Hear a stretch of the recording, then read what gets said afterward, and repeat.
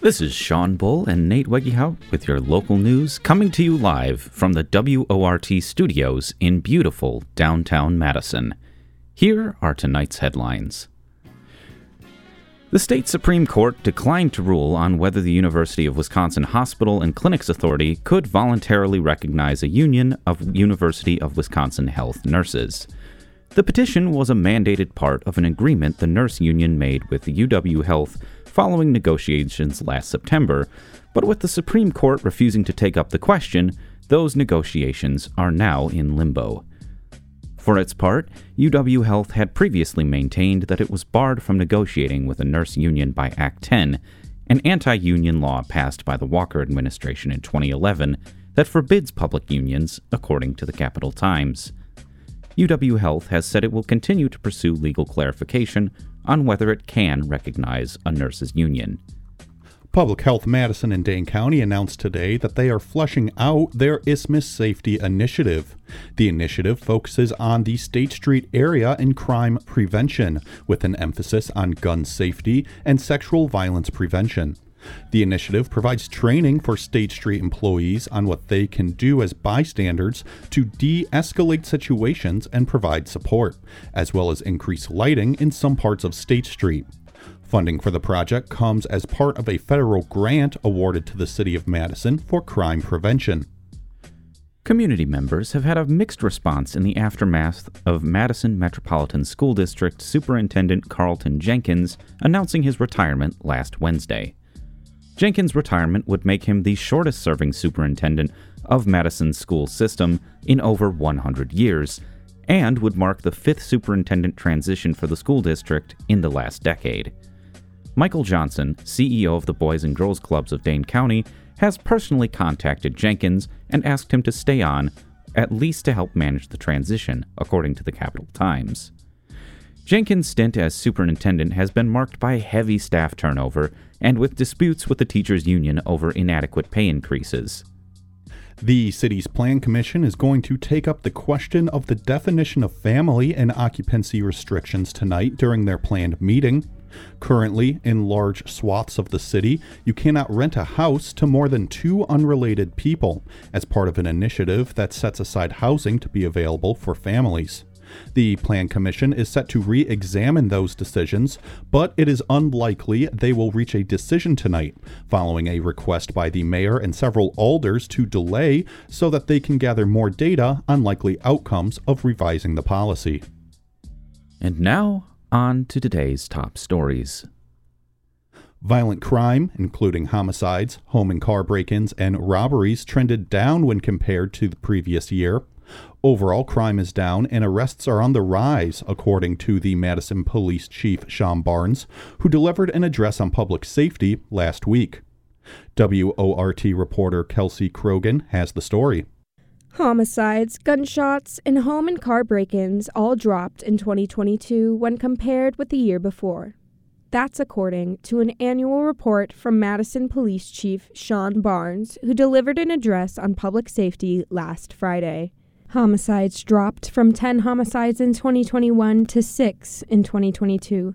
That's still higher than in 2019, when there were 4 homicides in the city.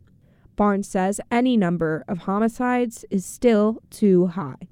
One loss of life is one too many, and the only acceptable number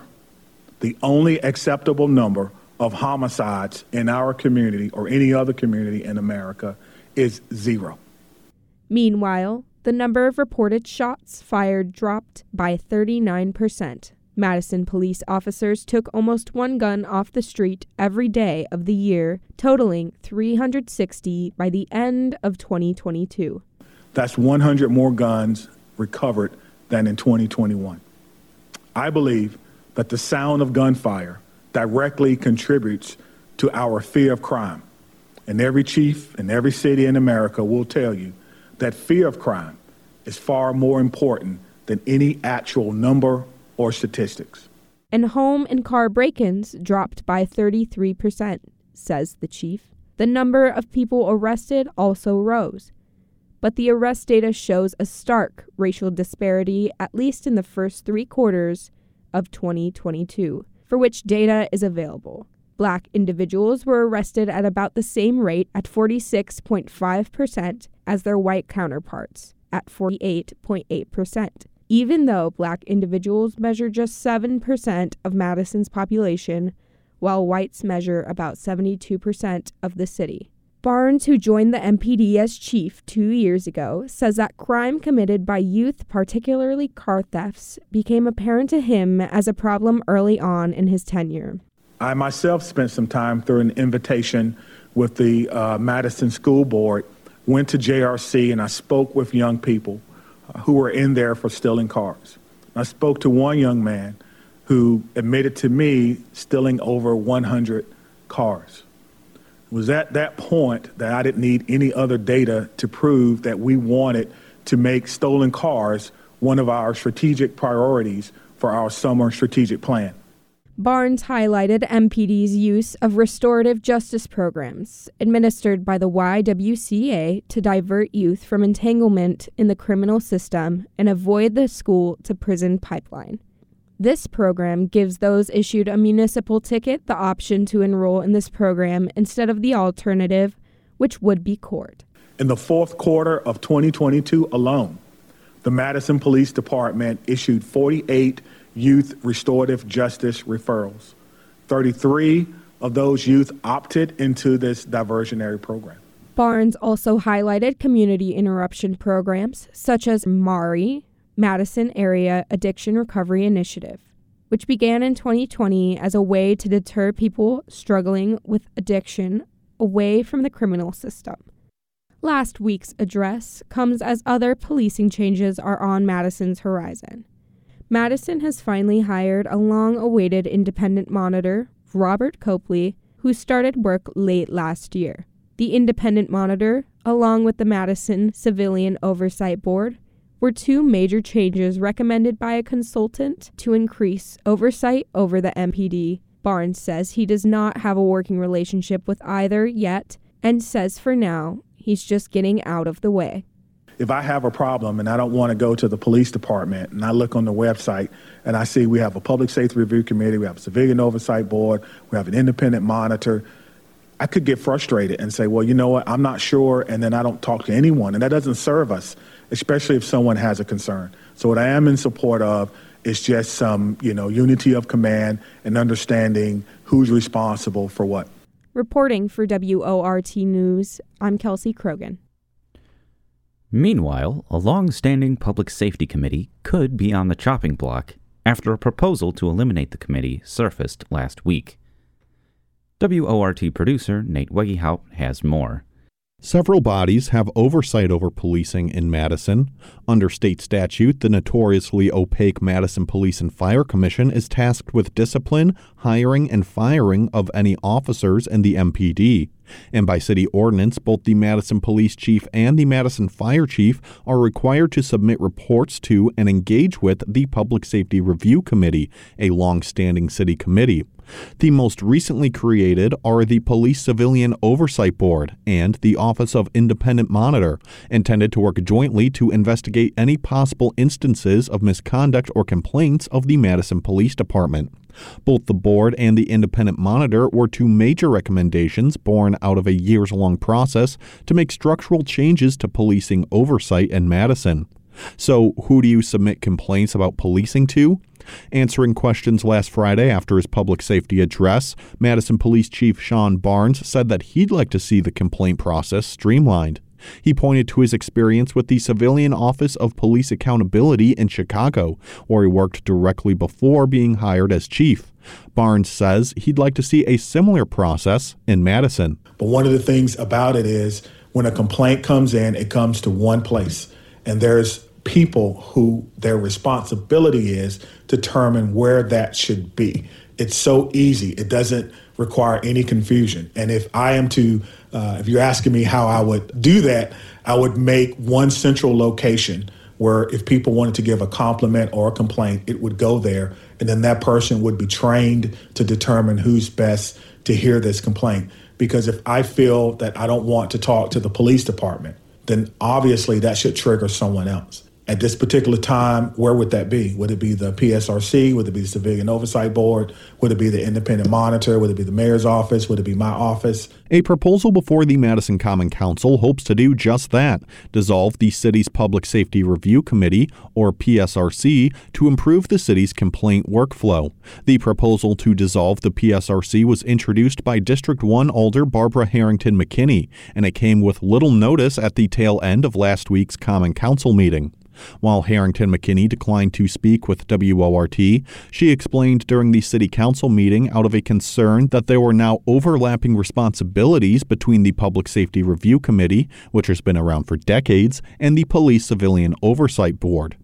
Matt Giesfeld, the co-chair of the Public Safety Review Committee, says that he first learned of the proposal to dissolve the committee just days before it was introduced, when he created the agenda for their February 8th meeting. That meeting did not happen because not enough members were present. District 2 Alder Patrick Heck says that he too was taken by surprise by the proposal and that he first learned about it just days before last week's meeting. Heck says that he isn't against the idea of combining the two groups, but city leaders would need to figure out how that would work before any action could be taken. There are a whole series of things that would need to happen in order for the Police Civilian Oversight Board to take over any of the PSRC duties, partially because the ordinance that empowers the Civilian Oversight Board doesn't include those duties. If the council were to dissolve the Public Safety Review Committee, City Attorney Mike Haas says that its responsibilities would have to be divided up by the council. There's a little bit of overlap with the Civilian Oversight Board, so some matters would go to the new Oversight Board, even if the PSRC was in existence. And then the council would need to decide if any other matters that would otherwise go to the PSRC would go to another committee, or if they would just be matters that don't get referred to any other committee. For example, the PSRC also checks the fire department, which is not overseen by the Police Civilian Oversight Board. If the city wishes to keep those checks in place, they would need to transfer that responsibility to either the Civilian Oversight Board, the Police and Fire Commission, or another city committee. Haas adds that proposals like grants for the police or fire department would need to be sent to the Finance Committee anyways, and that each proposal would have to be dealt with on an individual basis. Meanwhile, the Office of the Independent Monitor has been quiet in its first months of operation. The city officially hired Robert Copley for the position of Independent Monitor back in December. Since then, the Police Civilian Oversight Board, which works in conjunction with the Independent Monitor, has only met once. While Sean Barnes says that he hasn't spoken with Copley much since he took the position, he says that he's been giving the office space while they get settled. Well, we had one meeting. It was a very nice, cordial greeting. Certainly, he is establishing a new office. He has to hire staff and create processes. So the best way for me to support him is to get out of his way, let him create what he has to create, and then we'll circle back on that. Robert Copley did not respond to WORT's request for comment by airtime. The PSRC, meanwhile, has been considering a handful of proposals, including an amendment to the police department's budget to enter a cost reimbursement agreement with the FBI to help further fund their local Joint Terrorism Task Force, and to abolish curfews in Madison. The proposal to dissolve the Public Safety Review Committee will go before the council for a final vote on February 28th. Reporting for WORT News, I'm Nate Weggehout. With the spring primary election just over a week away, we continue our coverage of the Alder race in District 20 with Aslam Rakangi. A longtime West Side resident, Rakangi spoke with WORT producer Nate Weggehout about why he decided to run to represent District 20. The 2023 spring primary election is on February 21st, and this year there will be 7 districts with at least 3 candidates running for an Alder seat, all of which will require a primary election. One of those districts is District 20 on Madison's west side, containing Elver Park in the Green Tree neighborhood. Aslam Rakangi is one of the 4 candidates running in that primary, and Aslam joins me now by phone. Thank you so much for talking with me today. Thank you, Nate, for having me on the show. So just to start things off, why don't you tell me a little bit about yourself? Who are you? Yeah, before I get into who I am, I just want to first say that it is indeed a privilege to serve the city and a matter of pride to be on the ballot for someone who is the first generation immigrant. So just wanted to make sure that I make that loud and clear that it's indeed a privilege. I've lived in Madison for about 25 years, 11 years of that in District 20. I live on the west side with my mom, my wife, and 3 daughters. My 3 daughters go to, my high school daughters go to Memorial. And I came here for school, undergrad in UW Whitewater, and I did my MBA from UW Madison. I've spent 25 years here, came in as I would like to say, 2 briefcases of books and clothes. And today I have a life here. I've invested in the city, and I've had raised a family here, and that's who I am. And I think it's time to give back to the city, and that's what I'm trying to do. And now, why are you running to be the alder of District 20? Like I said, I've lived here 11 years in the district.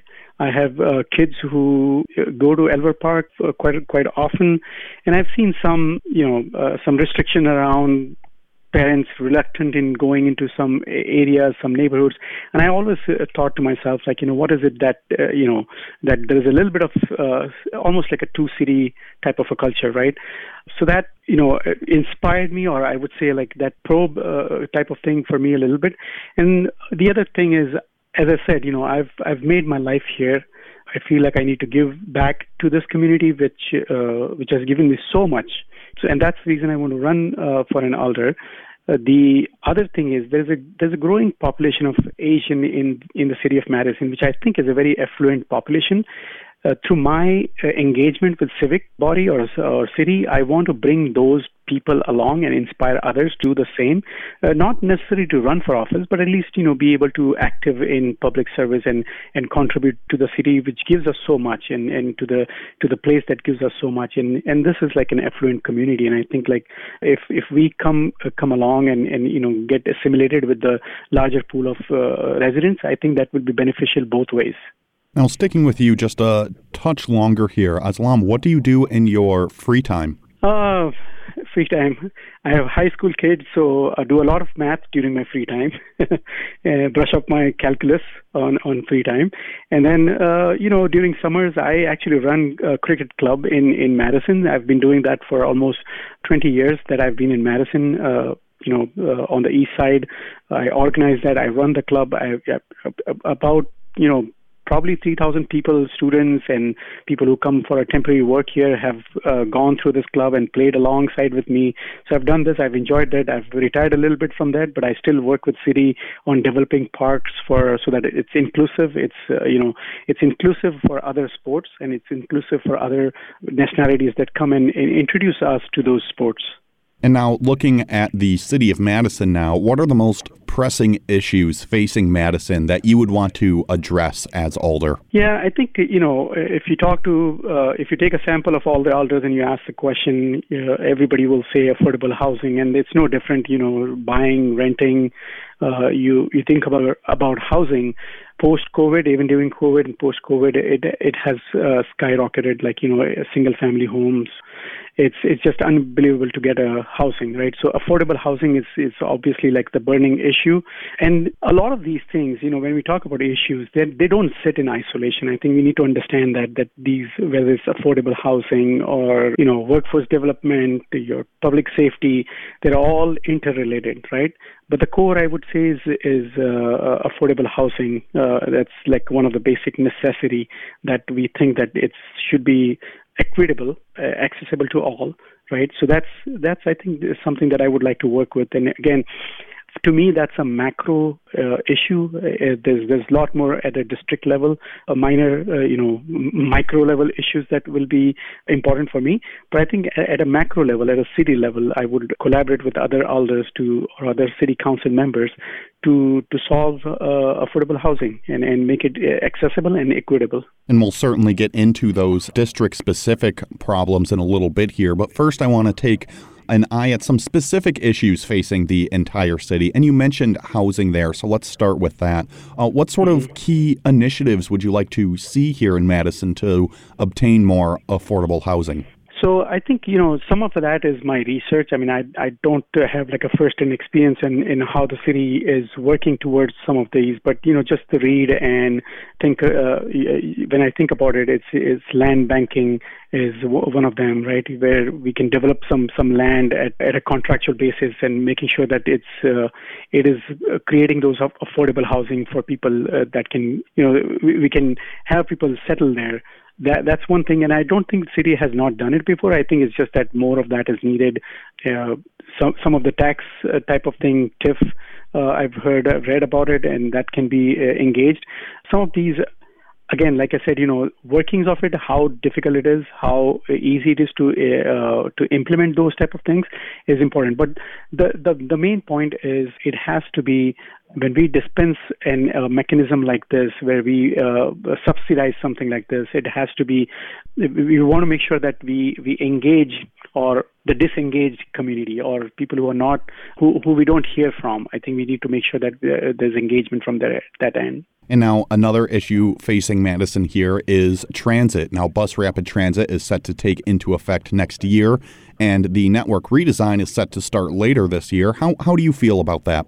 Yeah, I think when we think about the revamping of that, hopefully the big initiative within that should be thinking about environment, should be thinking about accessibility, because that drives the better the public transportation, the efficient the public transportation, it is going to help our economy. It is going to help our workers getting to where they need to be. So it's sort of like the engine that fuels your economy also. But at the same time, I think that analogy of fuels the engine, we want to make sure that the fuel is not polluting the environment as well, right? So getting those infrastructure in place with keeping environmental protection initiatives in mind, I think that's a positive step that the city has taken. Now, going off of that a little bit, back in 2018, the entire city saw pretty widespread flooding, and since then the city has taken some major steps to address stormwater management here in Madison. But some of those stormwater management projects have come under fire from some Madison residents. For example, the Sauk Creek Greenway Restoration Project, which is over in District 9, which is right next to your district. How do you weigh the need to address flooding and stormwater management against the wishes of your constituents? Yeah, I think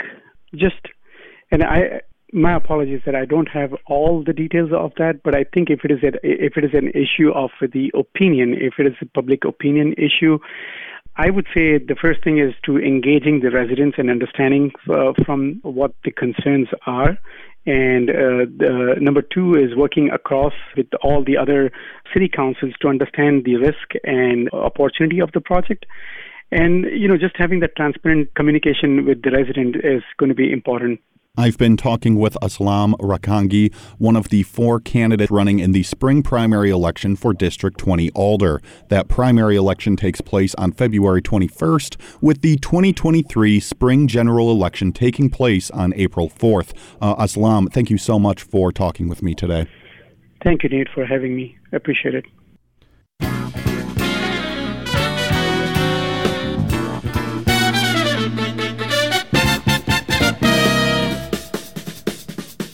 The time is now 6:33, and you're listening to the local news on WORT.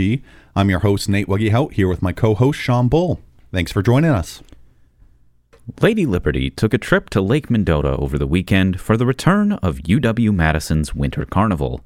WORT reporter Christopher Cartwright bundled up and hit the ice this weekend to find out more about the yearly winter tradition.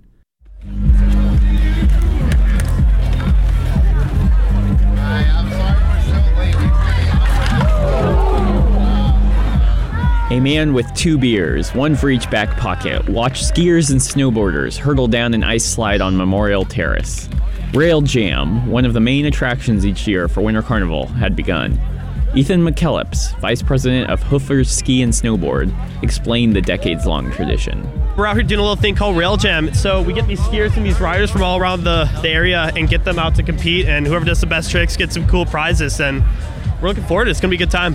What's the history behind the Outdoors Club? Like, how long has that been a thing? It's been around for about 100 years now. It's Ski and Snowboard. That was one of the first clubs way back in the day. They used to do big air right on the lake, and they've been doing trips and everything now for ages.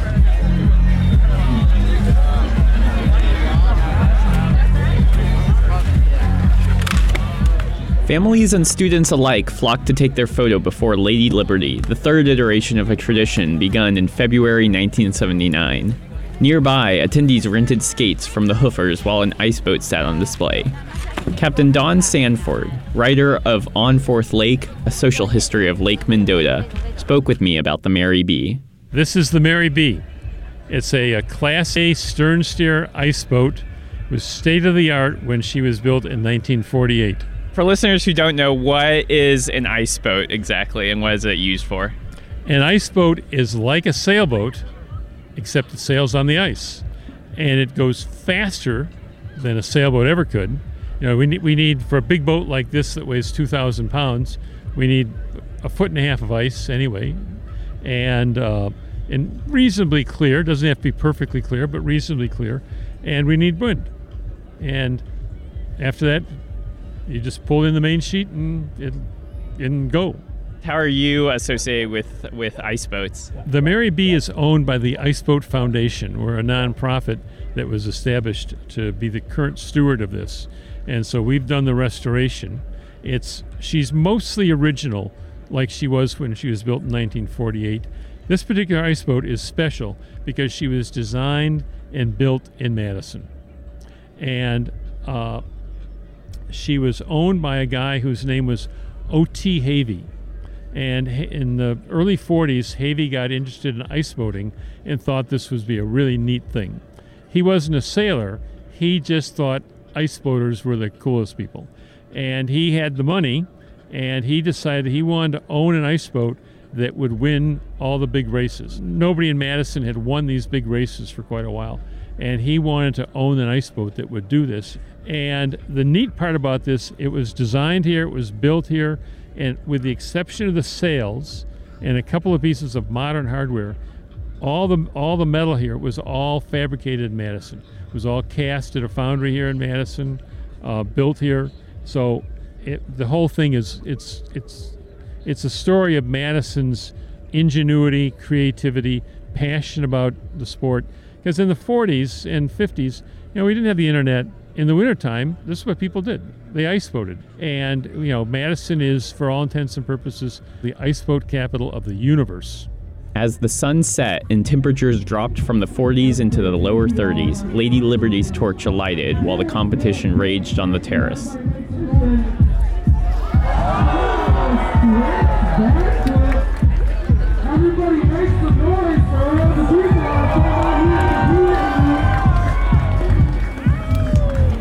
And in first place for snowboarding, we got number 1, Hagen Blues, Tyrone Basin Park Crew. And then we got fireworks at 7, so make sure you're here. Not 5 minutes after those words were spoken, fireworks illuminated Lake Mendota in red, blue, yellow, and green. Music blasted and the crowd cheered, topping out another successful carnival.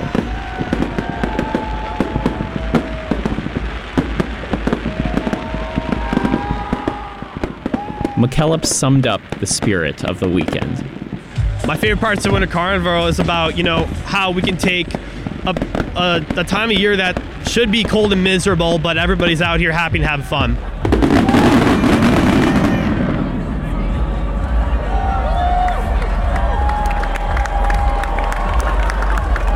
This is Christopher Cartwright reporting for WORT News. While folks were bundled up for the Winter Carnival, WORT weather producer Caitlin Davis knows that partying on the ice isn't everyone's favorite way to spend a winter day. Last week, Davis took to the streets to ask Madison residents about their favorite outdoor winter activities. My first name's Darlis. I'm probably just getting out and walking. If it's not slippery, it's just nice out. If the sun's shining, but the sun hasn't been shining lately, so. Greg Lowinger. Probably just getting out, walking around the city and seeing what's going on. Walking, because I have mobility issues and I can stay stable when I'm walking. I like walking along the lakefront. Just all over campus, up Bascom Hill. My name is Jonas DeClona. My favorite winter activity would be staying inside because I'm from Florida, so I don't really like the cold like that. Quincy. I think I'll have to piggyback off what he said. I'm from Florida as well, so I don't really like the cold like that. Gracie, skiing. Because it's like fun to be active outside and to really like immerse yourself into the weather, but you're not like cold because your body's like warm from moving. My name's Kaylee. Probably either snowmobiling or skiing, because I like doing it with my family. Andrea. Honestly, I don't really like winter much, but I'd say probably like snowball fights and whatnot. Because me and my brothers would usually go out. We were born in Chicago, so it snowed a lot back then, so we would go out and just play. Celeste. Jumping in the snow, because it's fun. Like pushing each other, kind of like fighting type of thing. Yeah. Tatum. Probably skiing or ice skating, because I just like how fast skiing is, and then ice skating. It's just fun. Yeah, the name is Christopher Dade. Probably my favorite winter activity is skiing. Well, I love being outside, so skiing is a great way to get outside during the winter if there's snow. So yeah, it's kind of sad that we've not had a lot of snow this winter, and it seems to be going away quite quickly today. But yeah, I love skiing. I'm Caleb. Reading next to like a cold window underneath a blanket and something hot to drink. My name is Gabby. My favorite winter activity is going on walks on Lake Mendota. My name is Martha. I love to go ice skating at Maggie Daley Park in Chicago. I'm Alex, building a snowman with my daughter. My name is Sadie. Honestly, I like just like going for a nice walk around town. Downtown here is so nice in the winter, so I like to go for a walk. So lame, but I love it. For WORT News, I'm Caitlin Davis. This Wednesday marks the anniversary of the escape of Shadrach Minkins, a formerly enslaved man from a Boston courthouse in 1851. He was the first person in New England detained under the Fugitive Slave Act, which required the federal government and local law enforcement to aid so-called slave catchers. Featured contributor Harry Richardson has the story. For Joe Hill and Cesar Chavez, who fought in their own time, for our brothers and our sisters up and down that picket line, for the unnamed and unnumbered who struggle brave and long, for the Union men and women standing up and standing strong. This Wednesday, February 15th, is the anniversary of the escape of a formerly enslaved person, Shadrach Minkins, from Boston to Canada. He was the first person seized in New England under the Fugitive Slave Act of 1850. He was already in a Boston courtroom when he escaped, and with the help of the Underground Railroad, made it to Canada 6 days later. The Fugitive Slave Act passed as part of the so-called Compromise of 1850. The bill gave the full support of the federal government to slave catchers. Local law enforcement also had to cooperate, and individual citizens who aided fugitives were subject to fines and possible imprisonment. Before the Fugitive Slave Act, local hostility had made slave catchers' work finding and retrieving slaves in many free states nearly impossible, but the situation changed dramatically under the new law. The effectiveness of the new law varied, but it led to increased suffering and insecurity for African Americans. After the law passed, many formerly enslaved people fled the U.S. for Canada. Others, like Shadrach Minkins, chose to stay and take their chances. Shadrach Minkins had been born into slavery. Beating the odds, he successfully escaped from Norfolk, Virginia. In May of 1850, he found a job as a waiter at Taft's Cornhill Coffee House in Boston. He found there a vibrant, free black community with a large number of abolitionists, black and white. Boston was a sanctuary city where escaped enslaved people could blend in among the city's 2,000 African American citizens and could obtain jobs or continue north to Canada. 9 months after Minkins arrived in Boston, John Caphart, a constable and professional slave hunter, arrived in Boston, bearing legal papers from Minkins' enslaver on February 12th of 1851. Caphart quietly secured a warrant, planning to capture Minkins in an early morning raid before anyone could interfere. At dawn, the deputy U.S. Marshal, Patrick Riley, and his men gathered outside the coffee house, intending to capture Minkins on his way into work. The marshal's plan almost failed, but eventually they did capture Minkins and marched him out the back passageway and directly across the street into the federal courthouse. By this time it was nearly noon, and many people had witnessed his capture. Word spread quickly, and soon 200 people, mostly black and angry, had gathered in the courtroom and hallways and on the courthouse steps. Abolitionist lawyers, including Robert Morris, reportedly only the second black man in U.S. history to be accepted into the bar, rushed to his defense. The lawyers stalled for time, and the crowd grew larger and angrier. In the afternoon, a judge ordered a hearing for the following Tuesday. Marshal Riley and his officers began clearing the courtroom. As the spectators in the courtroom joined the group in the hall, an already tense situation exploded. An African-American man in the hallway rushed forward, crying, "Boys, are you ready? It's now or never." The furious mob rushed the courtroom door, overpowering the marshals. About 30 black men grabbed Minkins by the collar and feet and ran out the door, down the hallway and stairs, and into the crowded street. By this time, the crowd was so big and hostile that the marshals didn't dare to pursue them. The atmosphere outside was chaotic and jubilant. Finally, the African-American abolitionist, Lewis Hayden, separated Minkins from the crowd and took him to a hiding place on Beacon Hill. A few hours later, Hayden smuggled Minkins, dressed as a woman, out of Boston to Cambridge, and that night took him to an Underground Railroad station in Concord, Massachusetts. Concord abolitionists provided Minkins with food, clothing, and rest, then saw him safely on his way to Fitchburg, and from there on to Canada. In Boston, there was both celebration and recrimination. Free African Americans and white abolitionists enjoyed their victory over the fugitive slave law, but the federal government made a series of arrests and brought to trial those who had assisted Minkins' escape. 9 abolitionists were indicted, and some of them, including Lewis Hayden, were put on trial. All were acquitted by sympathetic juries. Shadrach Minkins settled among other fugitive slaves in Montreal, married, raised a family, ran a series of restaurants, and eventually became a barber. As many as 2/3 of American-born blacks in Canada returned to the U.S. after the Civil War. Minkins was not among them. He lived out his life among black expatriates in Montreal, dying a free man on December 13, 1875. And that is our story for today. For the Past is in Past, I'm Harry Richardson. Cedric Burrows is a professor of English at Marquette University, where he teaches African American rhetoric and culture, social movements, and protest literature. His most recent research includes the cultural narratives of civil rights monuments and the literature and media influenced by the Black Lives Matter movement. This Wednesday, Cedric Burrows will give a free Lunch and Learn lecture at the Wisconsin State Capitol as part of the Black Legislative Caucus's commemoration of Black History Month. Burrows spoke with 8 O'Clock Buzz host Brian Standing about the free lecture earlier today. This is just a portion of their full conversation, which you can find online at WORTFM.org. So your lecture on Wednesday focuses on putting Martin Luther King Jr. in a historical context. How do you think people have been taking MLK out of context? Well, typically, especially during a holiday, is that usually we take quotes from his speeches, but we use it for a particular interest or use, but we never put it within a larger context as well. So if you take, for example, I Have a Dream, where most people, because of how it's been extrapolated over the years, that they think that it started with him saying, I have a dream, but they forgot about all the other things he said in the speech as well. Like in the early part was saying, we come to cash a check, to mark insufficient funds, or that he even speaks about police brutality as well in his speech.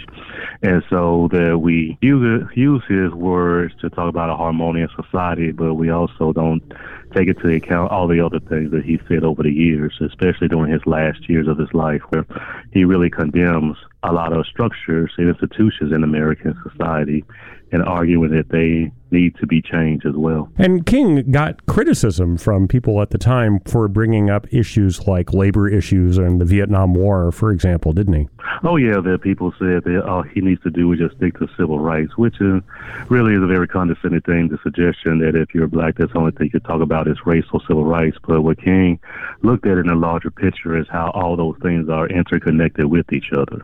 So you can say that he was very intersectional even before the word even was termed, but saying about how issues of race connected to class, connected to the war, and how it's all related to each other. So he couldn't just talk about one thing. He had to talk about all of them. You know, it's interesting to me when we look back at some of these figures. I think you could say this about Malcolm X as well and some others, that in retrospect, we tend to focus on the early parts of their career, and we often don't see how their thinking evolved over that span. Is that part of your perspective as well? I think so, that we freeze them in one era of their lives, not realize that they are people, and people change.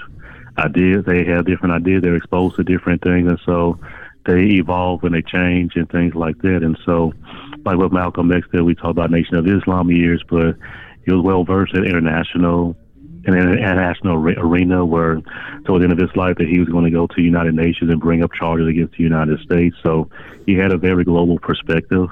Even when in the end, one of his speeches said it's not a American problem, it's a worldwide problem. So he looked from the global perspective, even King as well. So in his book, Where Do We Go From Here, he talks about the world house, about how before we even step outside our door in the morning, that we basically use a lot of products from other countries. So we have interacted with a lot of things as well. So both of those people, we tend to frame them within civil rights, but not realizing the international scope that they had as well. And how does this perspective on King or Malcolm X, how does this fit in with your current research? So I'm mostly looking at how we tell our stories, especially with Black history narratives, that how we usually focus on one particular story, but we never look at other aspects. So looking broader with Black history, for example, that we now talk about the struggle. So we talk about a lot of things related to the violence that Blacks experience in America, racism and things like that, and those things are valid. But at the same time, we also forget, how did Black people just live? How did they build their own neighborhoods, their own businesses? They had Black resort areas, Black towns, and we don't really see that part as much. And so what happens is that we get a one-sided view of Blackness as always something that's always about struggle or hardship, but we never really embrace the beauty of Black culture in the process either. And as with any movement, the looking at some of this history and re-examining it has sparked a backlash. Places like Florida, for example, are banning a discussion of what they're calling critical race theory, which in many cases is just history. How do you see that playing out? Do you see that backlash affecting your work or your career? Well, maybe get more motivation to actually do the research, because I always use history as a template, and history always says that anytime there's a big progressive movement in society, especially in the U.S., there's always going to be a big backlash before it really settled, but really people begin to accept it. So there's always going to be a big backlash, but then you can't really change time, or you can't really stop progress from happening. So it's usually what happens is that the backlash is really the last gasp of people trying to hold on or trying to preserve some type of ideology. But eventually, I think the truth will wheel out, and eventually people will have to face that history and that knowledge. And what else do you plan to discuss at the state capitol on Wednesday? So with King, just talking about his evolution in the media, in the public. So starting like when he first entered into public spaces, and also at the end give some recommendations about how we should see King now, about how to place him within his proper historical and cultural context. All right, Cedric Burrows will give a free lecture in the North Hearing Room of the Wisconsin State Capitol on Wednesday, February 15th, starting at noon. Cedric Burrows, thank you so much for joining us on the 8 o'clock Buzz. Thank you for having me. With another week of heavy world news, feature contributor Harry Richardson took to serious escapism in this week's Monday Movie Review, with two fun kids' movies, Lyle Lyle Crocodile and Minions: The Rise of Gru. He's not dangerous. He's a crocodile. He's just lonely like me. Hey, you awake yet? He can't talk, but he can sing. At the top of the world tonight.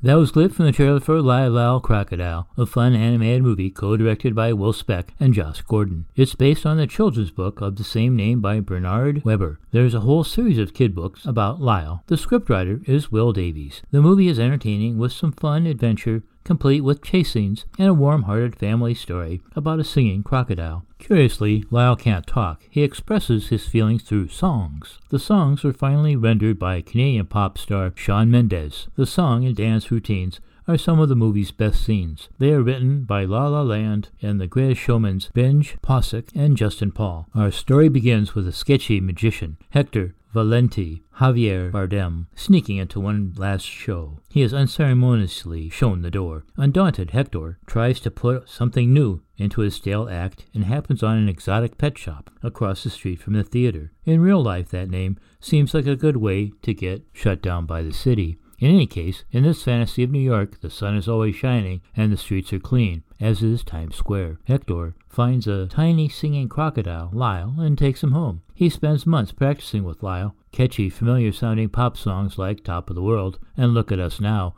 optimistic songs about personal growth, as Lyle grows physically before our eyes. Finally, we get to the big tryout for the act. Hector and Lyle make an energetic pair, but Lyle gets stage fright, and a disappointed Hector takes off to find another hustle, leaving a miserable Lyle up in his attic. Fast forward several months, and a new family, the Prims, move into Hector's old place, much to the dismay of downstairs neighbor Grouch, amusingly played by Brett Gilman as Mr. Grumps. The Prims are Scott McNary, a teacher, his spouse, Mrs. Prim, a former cookbook author, Constance Wu, and their son, Josh, Winslow Figley. Apparently his parents have no first names. The Prims are charmed by Lyle, and he helps inspire them to make the most of their new life in New York. Then Hector returns, and so does our story's main conflict that leads to more chase scenes and adventure on the not-so-mean streets of New York. All in all, a fun kids movie, with a heart that the whole family can enjoy with fun songs and laugh-out-loud moments, well worth checking out. It recently started playing on Netflix, now for an even more funny, slapstick movie for kids